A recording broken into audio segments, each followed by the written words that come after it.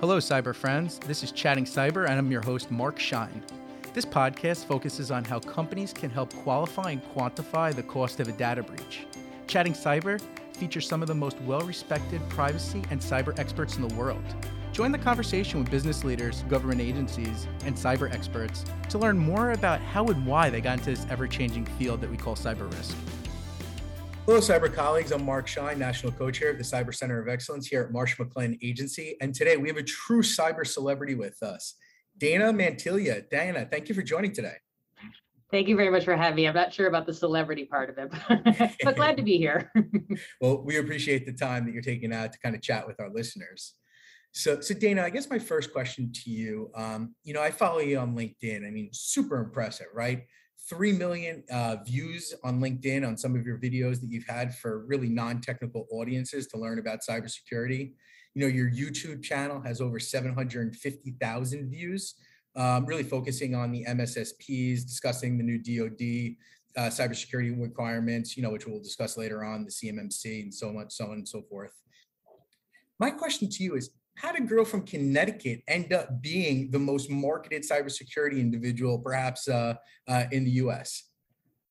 I guess everybody has their crazy story. So I came into this space through the identity theft protection world, right? So we came up with a product because we didn't have an identity theft protection product that we could then offer to our clients. Everything was direct to consumer at the time. So this is going back to about 2018. And so developed the product and then realized how much education needed to be out there in the identity theft world. People really weren't on top of things, and we're not really on top of things. So started coming up with a plan to do some videos for LinkedIn. And I was really intimidated to do this because this is a very serious topic, right? And I had no technical knowledge. So I thought, they're going to laugh me off the stage here. Sure. So I finally said, I'm going to do it. So I started doing some of my videos and, no love, no nothing. And then finally, I did a video on synthetic identity, and a couple of people private messaged me saying, wow, that was really interesting, because I used my daughter's American Girl dolls to kind of, emulate the kids. And so that was it. So then, then COVID came. Then I started doing some online training for non-technical employees on what they should and shouldn't be doing, because unfortunately, they're the ones that are causing a lot of the problems, not intentionally, but accidentally. And then people started asking me about, are you going to get involved with CMMC? And I thought, I don't even know what CMMC is. So I Googled it and found out it's the Department of Defense's new cybersecurity regulation that they're rolling out over the next 5 years. And I'm currently on the Northeast CMMC Coalition, which is a group of people trying to help start educating kids on how they can get jobs in this field and then grow into that and stay. I'm in Connecticut, stay in Connecticut or stay in New England. So we're trying to create some roadmaps for that there while this is all, getting developed. So that's kind of how I got into this little world. Sure. So when you think about it now that you're here, I mean, you're dealing with all different types of organizations, right? I mean, what do you see the weaknesses are when we're speaking to some of these cyber folks in terms of marketing themselves, right? I mean, they always say, Mark, it comes from referrals or it comes from my network. Well, past that, what does that really mean? And what can cybersecurity folks do in order to help grow their network? So over on my YouTube channel, I interview a lot of MSPs, MSSPs, talking about specific aspects of CMMC or just general cybersecurity. And it has a lot of views over there, right? So people started saying, oh, can we do a sponsorship? Can we create a commercial? So we came up with a variety of options. And after we did the commercials, did the promotional videos, they said, well, what else can you do to help us? So we came up with a whole program that helps MSSPs literally look at their whole entire online presence, from their number of Google reviews they have to what they're doing on LinkedIn, and give them a plan, a little roadmap on how they can start to shine online. Because my thought process with cybersecurity is it's still not being embraced by the private sector, just starting to be really held feet to the fire with the government side of things. So this is the time to really build their online presence over the next 3 to 5 years. And then when everybody is forced to embrace cybersecurity, they're going to be the first ones that are going to be seen as an authority, and they're going to be able to gain more clients. So I guess does the same rules apply for people that are in IT versus cybersecurity? Because we hear these words and we hear them often used interchangeably. Can you give us maybe a little bit more specifics around what IT should be doing and what cybersecurity should be doing? Sure. Well, I definitely think that both IT and cybersecurity companies should be speaking to their clients about what they do and they do not cover, because I'm always talking about the service level agreement. because a lot of clients think IT just means it covers everything, covers cybersecurity, covers anything wrong with the computer, anything happens, we're calling the IT people and they're going to be responsible for this. And that's a really slippery slope to be in. And to really kind of cover yourself, I would definitely recommend that everybody go over their agreement, make sure that there's covered in there what is going to be their responsibility, what is not going to be their responsibility, and make sure you have a conversation with your client, because a lot of laymen definitely think that it's the exact same thing, and it's clearly not the same thing. There's a lot of IT people that are now getting into cybersecurity and as a completely different avenue. And then there's some companies that strictly just focus on cybersecurity and then leave the, the IT stuff to, let's say an MSP. Sure. So as businesses continue to throw more and more money you're seeing at cybersecurity, why does the problem keep getting worse? You would think it would be getting better with all these billions of dollars now being spent. Well, I think because people are not embracing it. Small and medium-sized businesses do not think their data is valuable enough that anyone's really going to take the time to go and steal it. And what I always say to them is, okay, maybe it's not that valuable to them, but what about if you didn't have access to it? What about if your client information was out there all over the place? How would your clients feel about that kind of thing?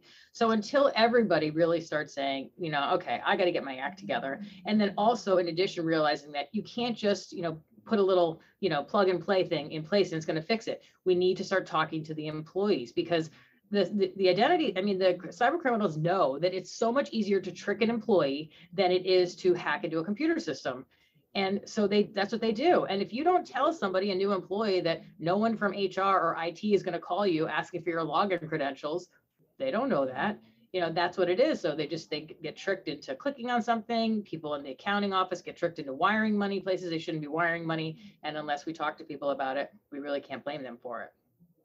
So essentially what you're saying is the employee training piece is absolutely critical. And this isn't, or is this something that can be solved through technology or some type of software SaaS product?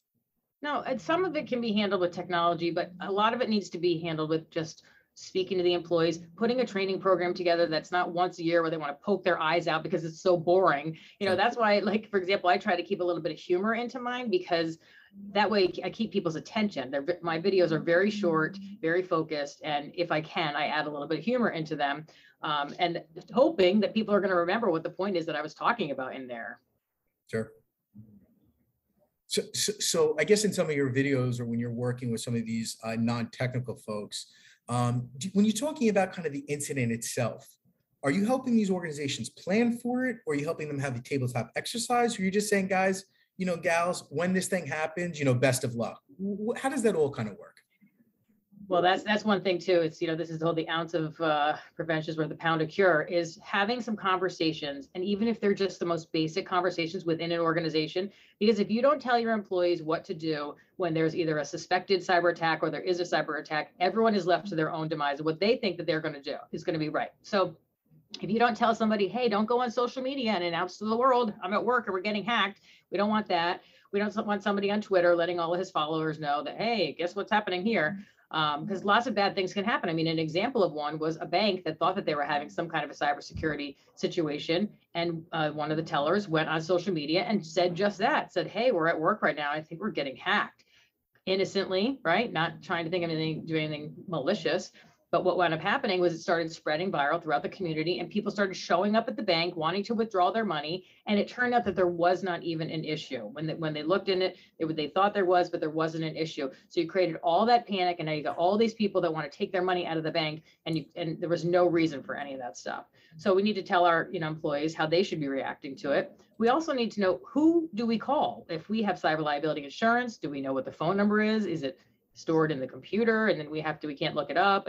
There's lots of little things that if we had a meeting and everyone knew, okay, I'm going to talk to this person, these people are going to talk to this person, and somebody's going to be in charge of communicating to the employees, and somebody's going to be in charge of knowing who they need to reach out to at the cyber liability insurance, because they probably have very specific guidelines that you need to follow if you do have a breach. So I would even think about, one of the conversations we often have with our insurers is they say, Mark, why do we need to do certain IT? Why do we need to put certain controls in place if we're just going to go get cyber insurance. And, now, 3 or 4 years ago, they might have not needed as many controls. But now, I mean, there's 12 controls that Marsh has identified that are almost critical to procuring cyber insurance. And if you don't do those, chances are you may not be able to apply for a program and or get the terms and conditions that you really need. So, the steps and the controls that you're certainly speaking about, and the MSSPs that you're probably working with on your YouTube channel, I'm sure talking about things like MFA and EDR,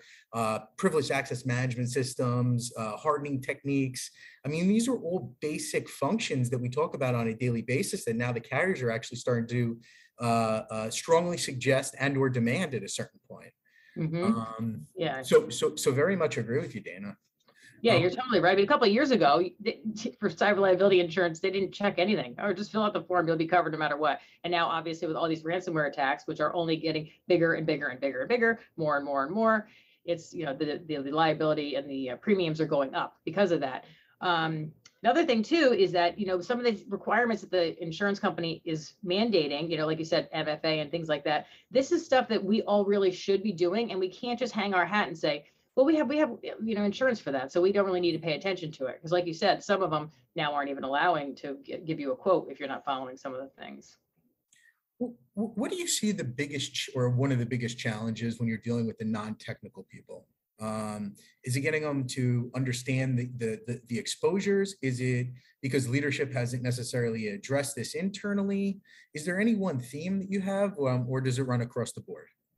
Well, I think one of the biggest problems is that the technical people that handle, the IT, the cybersecurity aspect of things, they're extremely intelligent people, but their communication skills when it comes to speaking to somebody in layman's terms is not always there. There's a disconnect there. So you have somebody who has no knowledge at all of what this very smart person is saying, and the jargon that gets thrown around and everything throws them off. And as soon as we don't understand something, our brains just shut off. It's just human nature. And that's where there's a level of frustration. And it's almost like when the computers came out, right? So you had these computer developers, and then you had the people that were going to use the computers, and the developers were like, we have to go talk to these people to show them how to use it. So there had to be a new, like a launch team that had to be put in effect for people that could understand a bit of the technical aspect, but more so how to communicate it to the end users. And that's what we really need to put into place now when it comes to cybersecurity. Sure. So Dana, as we see, threats perhaps start to pick up now, given what's going on from a geopolitical perspective, our middle market clients have typically relied on MSSPs or MSPs in the past to kind of provide services. As we continue to expect these attacks to, tick back up, given everything that's going on, what should businesses be doing? Who should they be engaging? Who should they trust? Is there certain vendors or a certain product that you feel comfortable with? I mean, people come to us with kind of blank stares because they don't have the resources. What would be kind of the rules of the road if there was a silver bullet, if you will? Well, I don't necessarily think that there's a silver bullet, but I do think, starting with the most basic thing when they're talking to their employees is having password policies in place that are pretty strong. And then as far as who they should be talking to on the professional side, they should at least start with their MSP and asking them, where are we right here now? What are you doing? Find out what they are doing, what they aren't doing. And then you can start to have either them look into some additional services that they can provide. Or if you say, wow, we need a whole nother company, then you can go to find a professional organization that focuses on that. And as far as them, this is one thing that I tell them too, that this is a perfect time for them to shine on LinkedIn or even with Google. Like, for example, if you type into Google, what is GCC High, which is Microsoft government cloud, then article comes up that an MSSP wrote, right? So that's perfect. And it's the same thing when you go onto LinkedIn and you put these things in. Same thing when you go into YouTube and you put these things in.